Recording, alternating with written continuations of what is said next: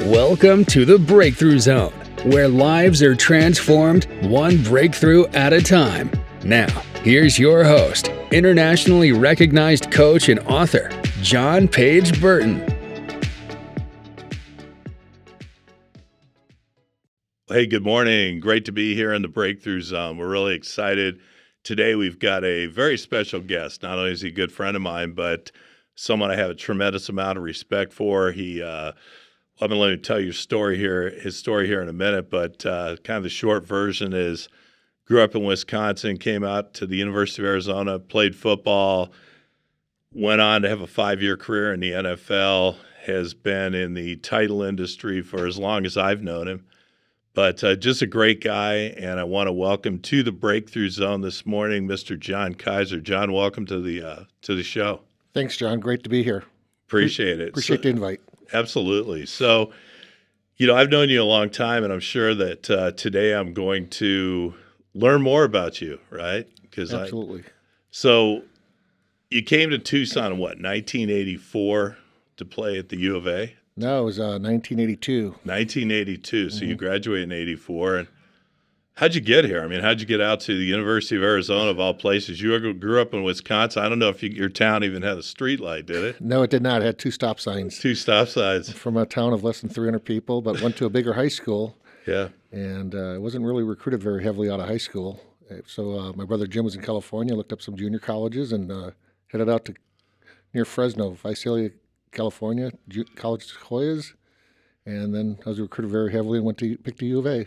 Right. So you came out here, and you played under Larry Smith. Absolutely. Yep. What was that like? What were your U of A football days like? Oh, it was wonderful. We were a really good team my senior year. We got third in the nation. We had a lot of talent. A lot of guys played in the NFL. We beat, when I was there, we beat Notre Dame at Notre Dame, beat UCLA. We beat all the big boys. Wow. So that's back in U of A glory days. Absolutely. Wow. So you guys beat Notre Dame. Yep. Wow. That was a fun one. I grew up near Indiana, so not too far away. And my parents drove down. First time they saw me play college ball, and it was a fun one. Really, really. So I think you were telling me your high school football coach made the trip down that day. So tell me a little bit about your high school football experience and what that was like for you. Growing up in a small town, and then all of a sudden here you're on this giant stage playing football at Notre Dame, and there's your high school football coach. What was that like for you? Yeah, high school ball was fun. I'd never played tackle football till we got to high school because we didn't have it. It was always flag football for the elementary schools. So learned to play tackle, well, besides street ball tackle. But went to Arrowhead High School, town nearby, and loved it. Had a great experience. I was all conference and all city and all county and all state my junior and senior year, so really enjoyed it. And our coach, when we brought up the Notre Dame game, first time he saw me play college ball, and my parents asked if he wanted to come down. He'd go, absolutely, love to go. And I had a pretty good game. I was defensive player of the game and had an interception and a couple big tackles. And my high school coach looked at my parents and said, wow, I never knew John was this good. Maybe I wasn't. I don't know. So that's one of those moments when you find yourself on that stage, and you're starting to look back. You're looking back over your life, and at that point, it's not a long life, but certainly you're in your early 20s, and you're looking back over it, and what are some of the? I always like on the show the breakthrough. I call it the Breakthrough Zone because we're always looking at, we see people, and we're going to get to your NFL career here shortly, but you see people have success, and we always think, we talk about a lot on the show, the overnight success that's really like 10 or 15 years in the making, right? Absolutely, yeah. So you're sitting there, you're in your Notre Dame stadium. What's going through your head? It's got to be your parents are there, your coach is there. You're obviously thinking about the game, but there has to be some emotion that you're anchoring to the experience. Yeah, when you first walk in the stadium, it's you're playing at Notre Dame. The thing is on TV all the time, and I always wanted to play there. And it's pretty cool. But once you start playing a game, you're playing a game. You got to be focused and locked in like anything in life. You got to be focused at what you do and locked in. And you really don't hear a lot of noise when you're playing, but when you're not playing on the sidelines, it gets loud. But it's amazing how when you're locked in, you don't hear as much. Sure. So you talk about focus. So, you go on and you focus, you go out, you play a little, ball out. And first, I'm going to go back a little bit because you talked about going out. Your brother Jim's out in California. You play a couple of years of junior college ball. Then you come to the U of A. What was the biggest transition you had to make at that point in your career, from going junior college ball, high school to junior college? Now you're at the U of A Division I. What were some of the biggest things you had to really learn, and what did you learn about yourself then? In junior college, I didn't start the first two games because I was new. We had all the sophomores, a really good returning team, and I had a great linebacker coach named Ken Usselton.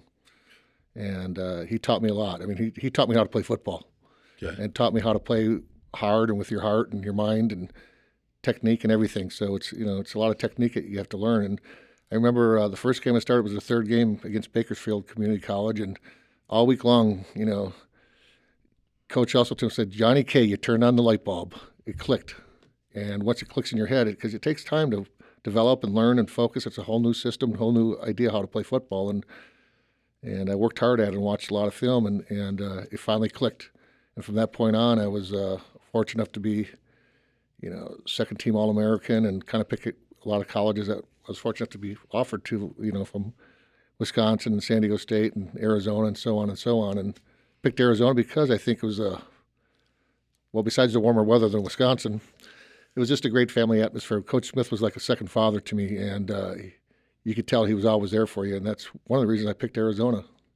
So what was that relationship? I mean, we fast forward some, 30 years later, I mean, maybe even a little bit longer than that. What are some of the lessons that you learned from Coach Smith that you carry with you today? You've had a successful career in the real estate world, title world. What are some of those lessons that you've carried with you? I mean, you wake up in the morning, you just know, because of the time I spent with Coach Smith, that shaped who you are today. Just to enjoy what you're doing and do your best. I mean, he was very goal-oriented, so it was always goals, short-term, long-term, intermediate goals. And kind of carries out throughout your life what you learned with that.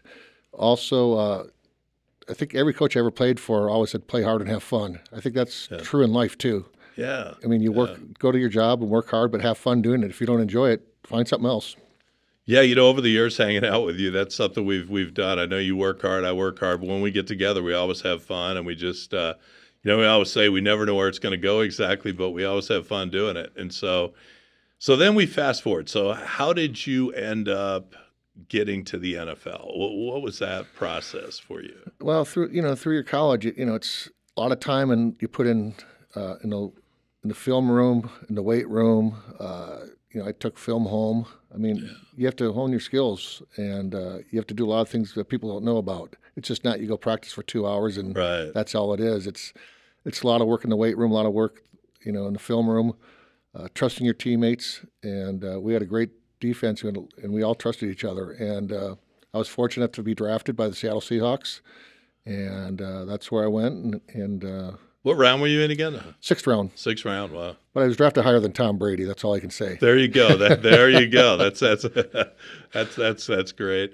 So when you go back, in that time, and I want to get back into that process for a minute, because we talk about success as a process and what that looks like. And I think the average person that goes out and watches, a college football game on a Saturday or an NFL game on a Sunday, but there's a lot that goes into it. What were some of the things let's go back to when you were a student athlete. What were some of the things as a student athlete that a lot of people probably don't know happens behind the scenes unless they've had the opportunity to play at that level? Sure. I mean, it's a lot involved. I mean, you're a student athlete, so you got to go to class. We had study halls. We had tutors to help us keep our grades up, or if we had issues, we had someone to reach out to and help you out and get better that way. So the tools are there if you want them, and take advantage of them. And hopefully I took advantage of them. And it's a lot of work. I mean, get up in the morning, go to your class, then early, about 11:30, you have to be done, because during the season, got to go and get treatment. If you're injured, or you're always nicked up, so something's always going on for treatment, if it's ice or tape or whatever, and then films for a couple hours, and then on the field for a couple hours. And I took a lot of film home too, So I mean, Yeah. and so it's a lot of time and a lot of. I mean, we put in a lot of hours. It's it's 10 to 12 hour job almost with going to class. Right. And then you play once a week for a total minute clock time of an hour, right? So Yeah. all that work, right? Yeah, but it pays off, and it's I do it all over again. So you get to Seattle, first year in Seattle. So you've gone from, playing ball in the town with 2 stop signs to junior college to the U of A, and now correct me if I'm wrong, but I believe it's less than 1% of all college athletes ever make it to the professional level in any sport. Yeah, that's true. It's hard to believe, huh? But but going to college, John, it's a privilege. You're getting paid to go to school and go get your degree. I mean, it's crazy not to do it. That's what you're going there for. Right. You don't know if you're going to get injured or if something's going to happen. Just get your degree. Yeah. Like you said, the 1% makes it, so 99% don't. So go get that. Yeah, I think it's pretty awesome. And on this show, we tend to, as our listeners know, we tend to just kind of dart around a little bit. But I know last week we had a chance to spend some time in San Diego, and your daughter goes to school out there. She plays softball at the University of San Diego. It was awesome to get to see her play a couple games. But what's that like as a father? I mean, I'm going to go back to Seattle, and then we're going to get to Buffalo. We're going to move around the country here, but right now we're going to go back to San Diego. What's that like? I mean, I was kind of watching you in the stands here, and I know your pride for that, for your daughter, but what's that like for you as a father to see your daughter playing D1 softball? Very proud and excited for her, and I've always told her kind of the same what my coaches do: play hard and have fun. Yeah. And she's probably got sick of hearing it, but that's what it's all about. I'm more nervous watching her than I ever was playing because I have no control. Yeah, I can't control it because I had control when I played. Yeah. But I get more nervous, excited, sometimes frustrated, sometimes excited. It's all the emotions you can think of, the highs and the lows, but just very proud of her and love her to death. And it's great to see her grow as a woman. Yeah, she's amazing. She's an amazing kid. I've known her since she was, I don't know how old she was when I first met her, 11 or 12, maybe younger. I don't remember, but to see her, and she takes, you could tell that you guys have such a great relationship, and she has tremendous respect for you. And it's really interesting how I go back to like our role models, right? So Larry Smith was a role model for you. In a lot of respects, you've been a role model for your daughter. And so I always think that it's fascinating how big role models are in our lives, right? So you could see, we talk about, like I had a guest on last week, we were talking about environment, right? You're a product of your environment. But she was a product of your environment as well. She saw that you played in the NFL. You could talk to her, you could coach her, you could tell her what to expect. And I think a lot of things in society today, a lot of families and a lot of, issues are around the fact that there's not that connectedness, right? There's not that role model that's there for not only for your kids, but for society in general. And I just think that you've obviously been a great role model for her, and she's a great kid. She also, tell us a little bit about the summer, because I'm really proud of her too, but where's she going this summer? What's she doing? Well, fortunately, she's been in the Israeli national team the last 3 years. They started out about 4 years ago in Czech Republic. They used to take like 24th out of 26 teams or whatever it was. And their first year they took 8th. They found 13 American girls to help grow softball world in Israel. And then they had COVID, of course. And last year they went to Italy and took 4th against the Czech Republic, so they played for a medal. Yeah. And they go back this summer. They go to Spain for the World Championships, and they're hoping to medal. I think they will. Yeah, so it's a pretty cool experience. It seems like they have a really good team, and it's like everything else. It's that process. They keep getting better and better. Right? So we're going to go to Seattle now. So you get over to Seattle. You show up. Who was the coach in Seattle at the time? Chuck Knox. Chuck Knox. That's right. Howard Knox. Yep. And you had was that Jim Zorn or was that Dave Krieg or who were the? They were both there, but Dave was the starter by then. Jim was kind of played 1 year there, then he kind of got released, went to Green Bay. So it was Dave Krieg. Uh-huh. And great teammates. So what was that jump like? I mean, now you're going from a Division I program, and now you're popping into the professional world. What was that like? I mean, the first time you walk in the locker room, it's like, wow, there's Steve Largent's locker, there's Kenny Easley's locker, there's all these great players that you've followed and watched. You're playing with them all of a sudden. It's exciting but intimidating, because here I am I good enough to be here? But to be honest, John, I tell people this all the time. They go, what's the hardest jump? High school to college was the hardest jump.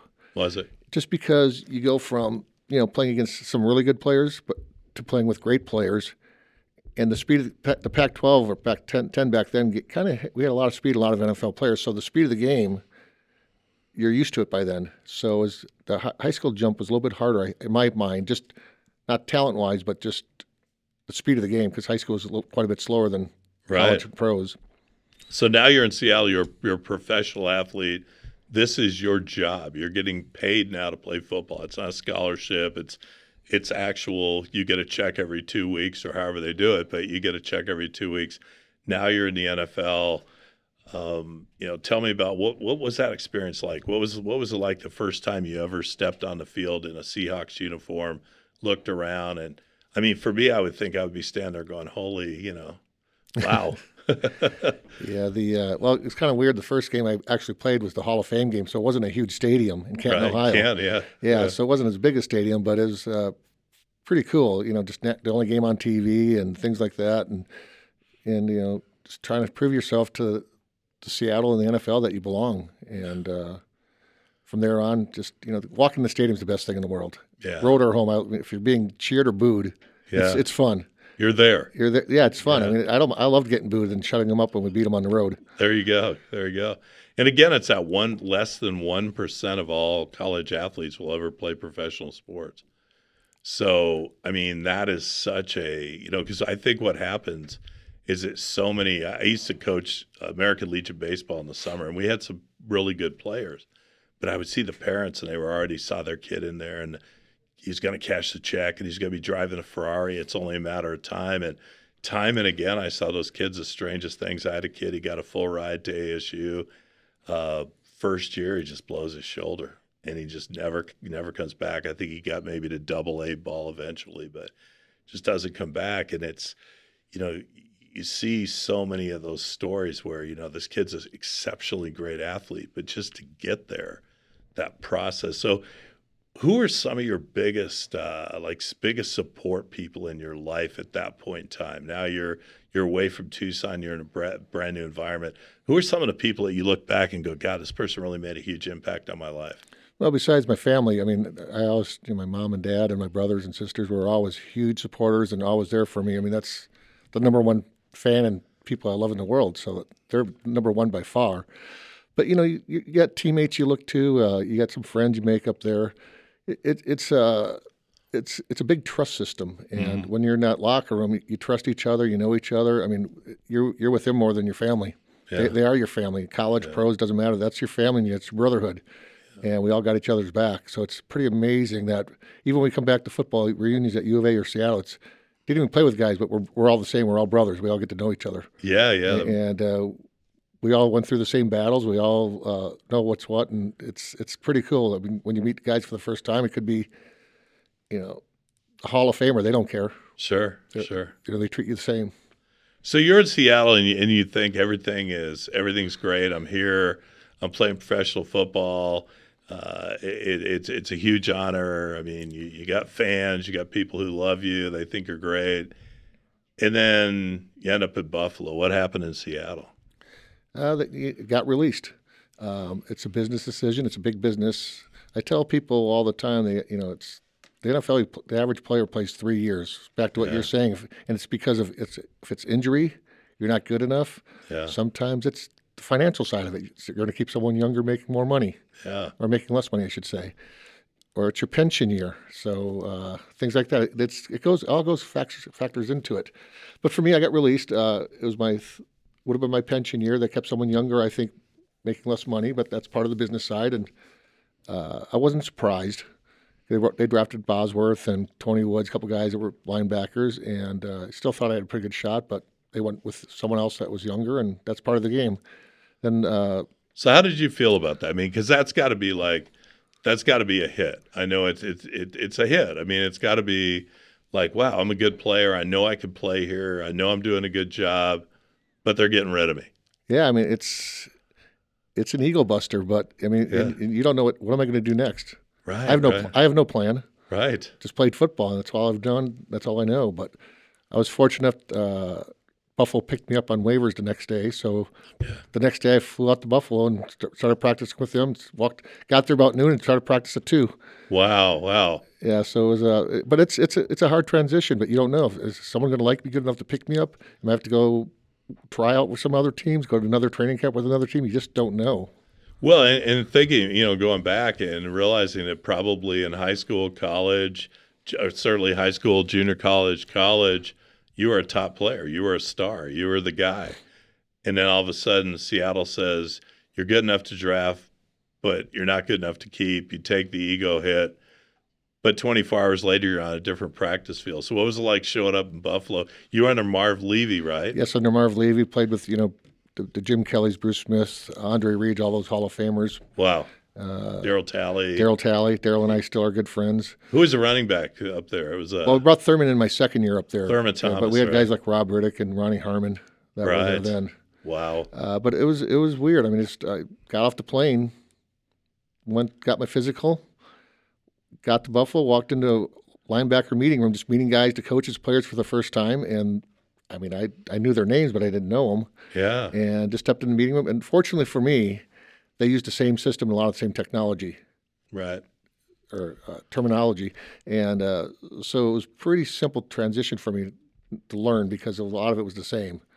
So I lucked out that way. But you're just getting to know players, getting to know who's who there then. And then, like I said, half an hour later walked on the practice field and started practicing. Right, and then it's game on. So you're had a game there. Had a game 2 days later. So you're in Buffalo, and you're there 2 years? Yeah. Wow. And so, what happened in Buffalo? When did this all end for you? And I mean, it's a great run. I mean, think about it. I mean, again, 1%, less than 1% of all college athletes will ever play professional sports, and for you, it's the average life in the NFL is 3 years. You play 5 years. Yeah. You earn a pension. You've qualified for your pension. But now it's over, right? Correct. Then what happened? I mean, that's got to be like. That's the big question. Yeah. I mean, I was surprised I got cut. I think the linebackers, Cornelius Bennett, Daryl, they're all surprised I got released. But it was the business side of it again. Yeah. As a rookie, and he only lasted a couple of weeks, and they went a different direction. That's part of the game. That's part of life. You have to change your course. And it took me a while to figure out what I wanted to do. I mean, I just bounced around a little bit. Then I lucked into what I do now, and love doing it. Yeah. But it takes a while because it's a big hit on you're not thinking what am I going to do next because you don't think that way. You're in the moment. Yeah. You're in the moment. I mean, you're in the NFL. You're in the moment.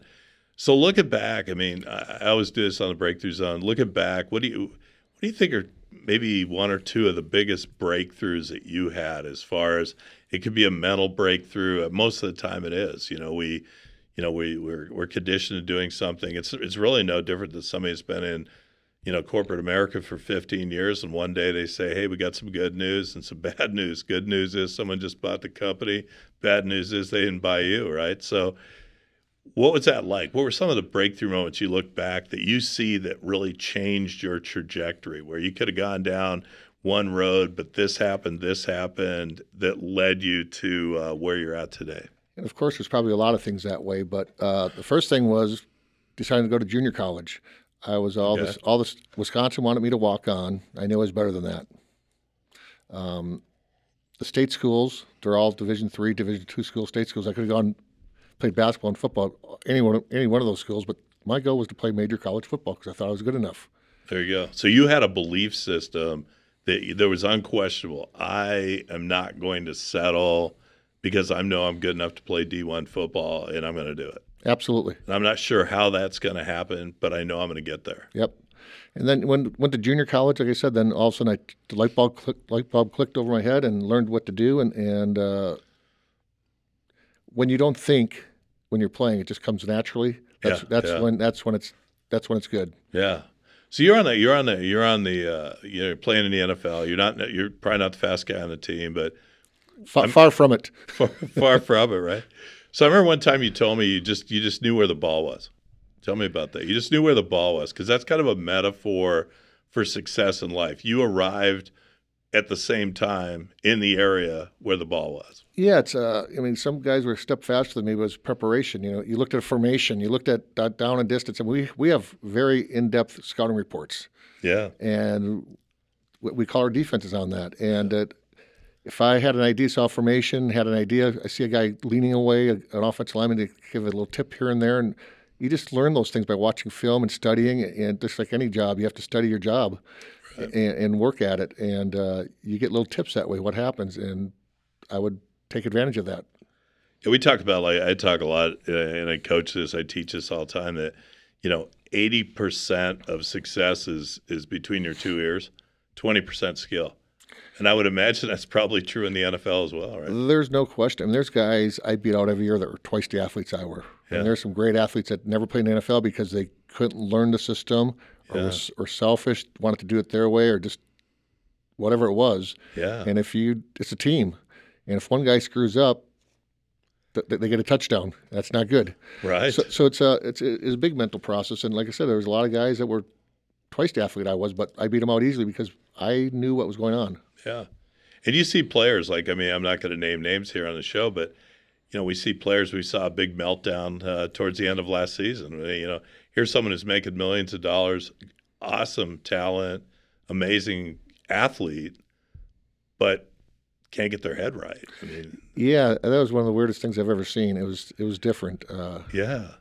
A wide receiver in Tampa Bay will say. Yeah, we'll say. It was guy. different. I've never seen that. Taking off your shoulder pads and walking off the field. I mean, you just quit on your teammates. You just quit on your teammates. And maybe there was other issues we don't know about, but as a teammate, you quit on me. You're not part of my team anymore.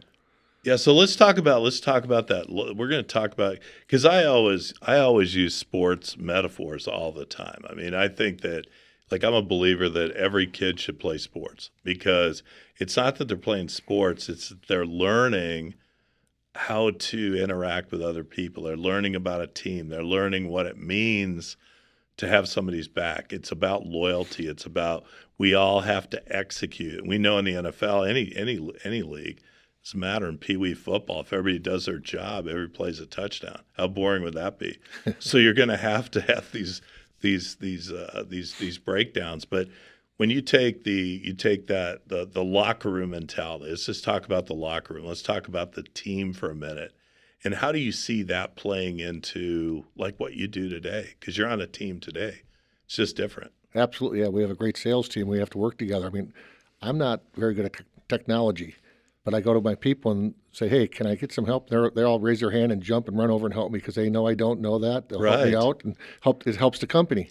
And that's what it's all about, helping each other out and helping the company make money and do their job. And it carries from sports, what you're saying earlier, though, it's amazing where, as a young kid, I remember my daughter started playing softball when she was like 7 years old, but about 10 years old, she started playing more serious competitive softball for club. They had practice at 6 in the morning. I said, what do you think your friends are doing this morning? Yeah. Oh, they're sleeping in. Then what? They'll go play video games and watch TV while you're out here in 100-degree weather practicing for 4 hours. Yeah. So it's about discipline. It's about being there for your teammates, for yourself. Yeah. You really learn a great lesson by playing sports or any team. I don't care if it's band, whatever it is. Yeah, you depend on each other, and you have to be there. It's discipline early on in life that you learn what to use. I think that's why a lot of people like to hire athletes, because they do have discipline. They have a format. That's how they work. That's their brain set. Yeah, that's true. It's the same way with the military. I mean, people like to hire veterans because they just have a work ethic and they have a discipline and all those things. Those are things that they're not things we're born with. So many people think, well, John Kaiser, he was born a natural athlete. That may be true. You may have been physically born to be an athlete. Your daughter was she came from your genes, right? Yep. So, but she had to put in the work. She was out there on the field. I mean, I remember we met you guys in Tempe a few years ago at Marcos Deniza High School on a Saturday morning. Game one of a doubleheader. It's like 109 out of like, whew, this is inhumane. But that's that process, right? That she made that commitment. She made that decision. And I don't think you guys ever really forced her to play. How did that process work? I mean, with her, and every year, the parenting piece of it. Yeah, every year I would ask her, do you still like to play softball? She goes, yeah, I love it. I go, okay. But I said, because once you start something, you're not quitting it. Yeah. And if you get injured or something major happens, that's different. But once you make a commitment to something, you're not quitting that commitment. Yeah. And so every year I would ask her that. And finally, about when she was 8th grade, maybe freshman in high school, stop asking me that. I love it. Don't ask me that anymore, please. So I stopped. Right. But I would ask her that every year because I wanted to make sure she was doing this for herself, not because we liked watching her do it. Yeah, and so many parents. I used to see this back going back to my coaching American Legion baseball. His parents were just, and they were ruthless. I mean, they'd be in the stands. They would be telling me how to take care of the pitcher's arms, and, because they all had this. They wanted it more than their kids. They were living vicariously through their kids, and I think we see that happen a lot with, people.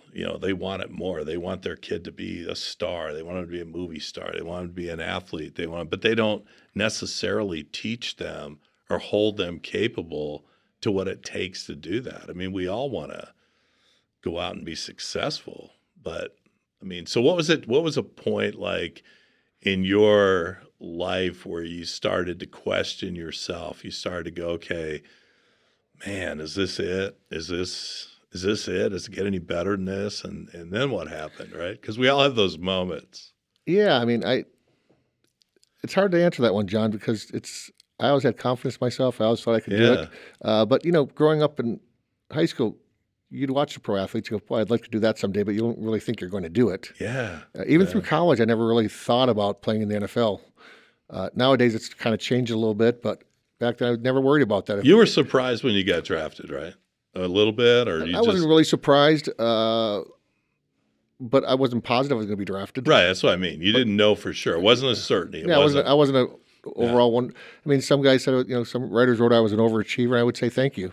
I'd rather be an overachiever than underachiever all day long. For sure. And they said, I don't think he'll get drafted because he's this, and this, and that. He's not big enough. He's not fast enough. He's not. I've always been told I'm not.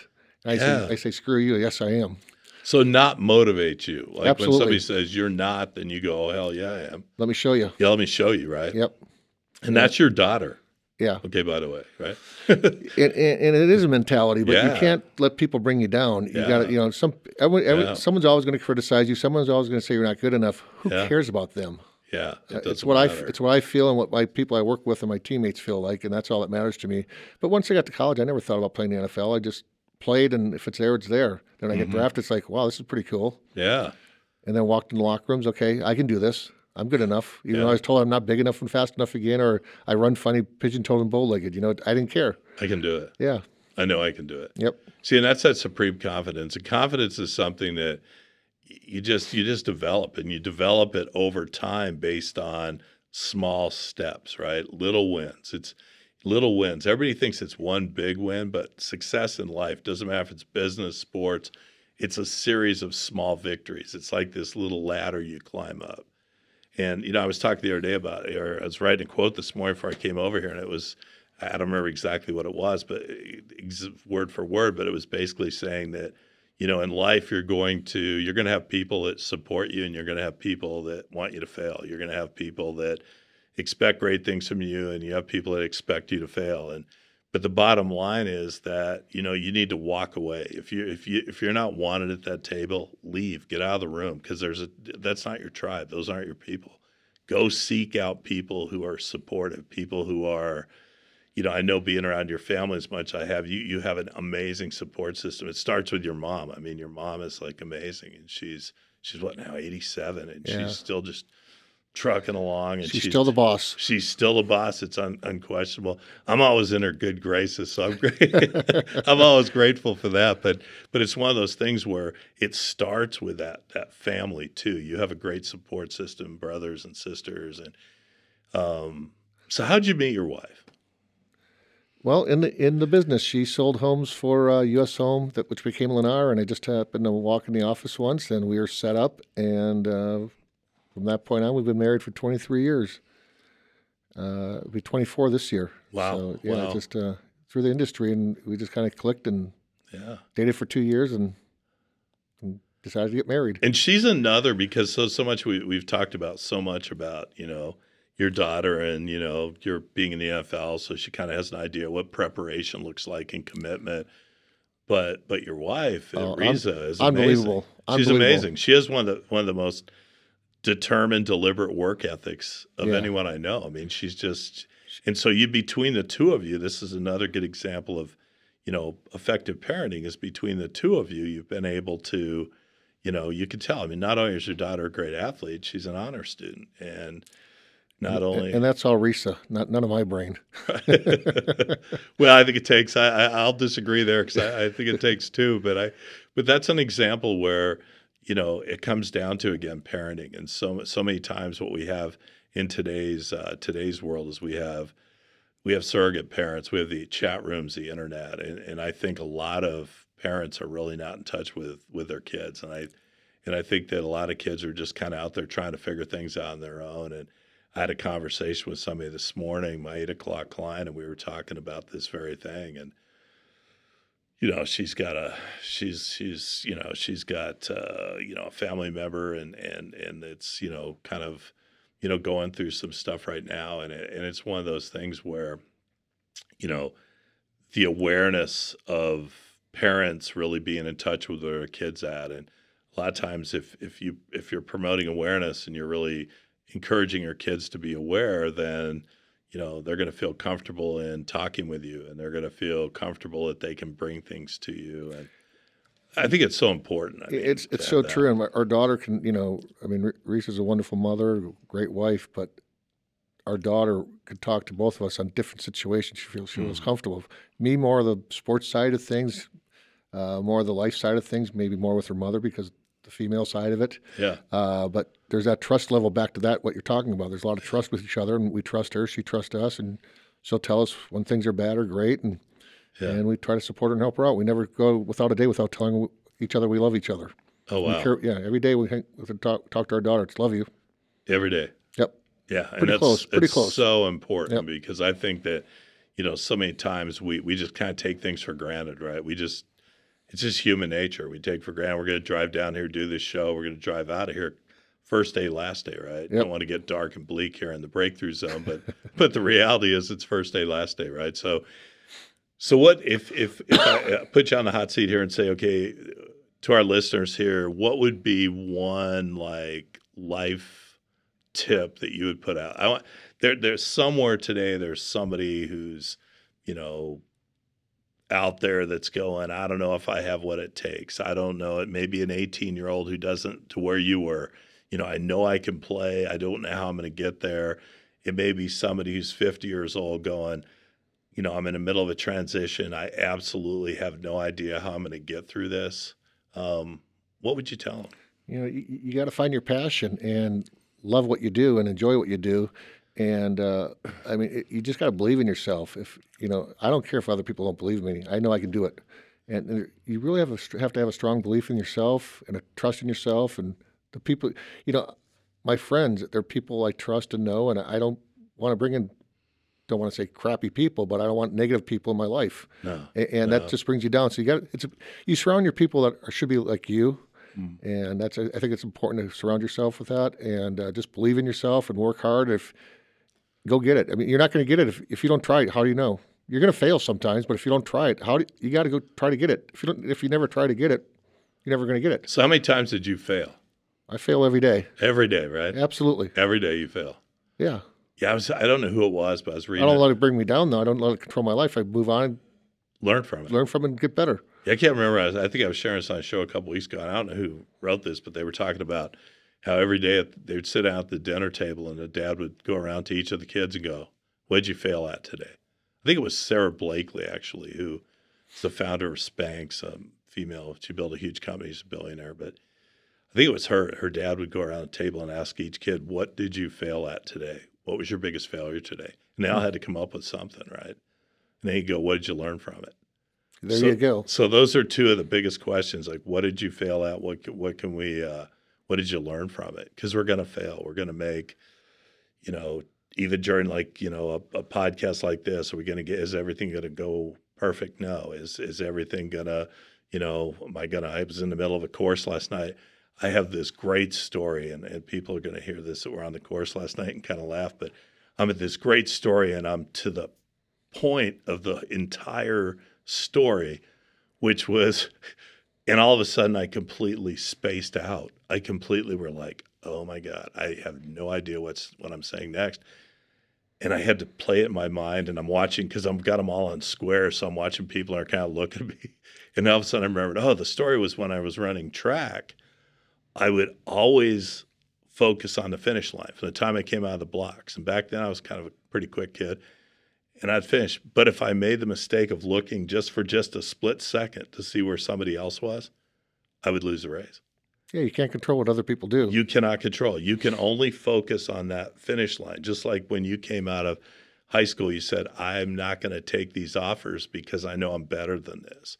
And I'm not sure where I'm going, but it's going to be, I can play at D1.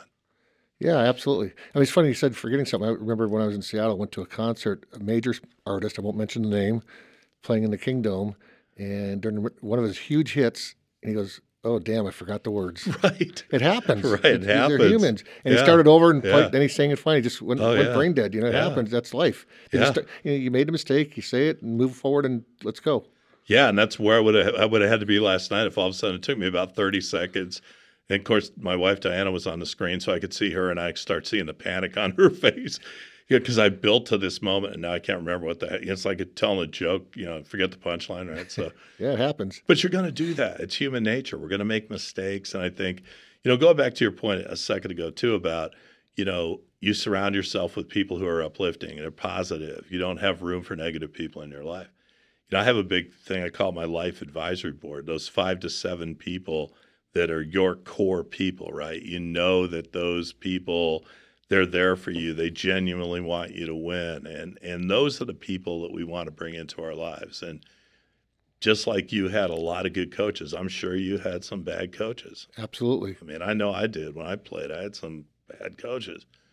But you play through it. You play with it. You don't use it as an excuse to quit. You just go, this is a bad coach, but if I keep going, I'm going to find a better coach and then a better coach. Who is the best coach you ever played for? Wow, that's a great question. I mean, I played for so many great ones.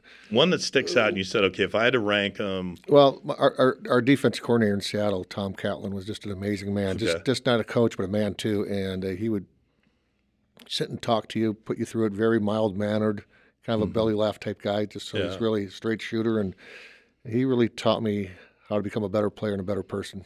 Okay. Yeah. But head coaches, Larry Smith was amazing. Chuck Knox is a whole nother, he's a hard-nosed guy, where Marv Levy was a Phi Beta Kappa. Yeah. So they're all different types of guys. Larry Smith was an emotional, rah-rah guy, and Chuck was a hard-nosed guy, and Marv was a genius. And so it's all different types. It takes all different types to get you there. In life, it does. You're gonna, and that's the thing. I kind of want to close on this thought: is that in life, we're going to have to interact, work with, live next door to all kinds of different people, right? Yeah, I mean, it's funny what I do now with I'm a sales for Fidelity Title, and there's real estate agents that I will not work with because they're not my personality. I don't like negative people. Yeah. And I'd rather find someone else to work with than work with someone like that.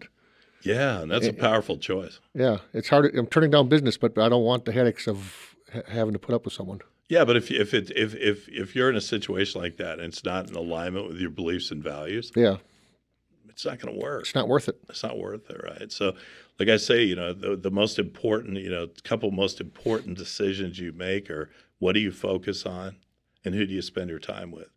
Those two things. John, I appreciate you, man. I appreciate you being on the show today, and it's awesome. And I look forward to spending time with you. Hopefully, we get to grow old together. So hang out. No question. So, but I appreciate you. Thanks for being on the Breakthrough Zone. Awesome story. And until next time, folks, appreciate you being here in the Breakthrough Zone. That's it for this week. We'll see you back here next Wednesday. Until then, everybody take care. Have a great week. We hope you've enjoyed today's show. To learn more about John, visit johnpageburton.com. See you next time in the Breakthrough Zone. This podcast is a Live the Dream Media production.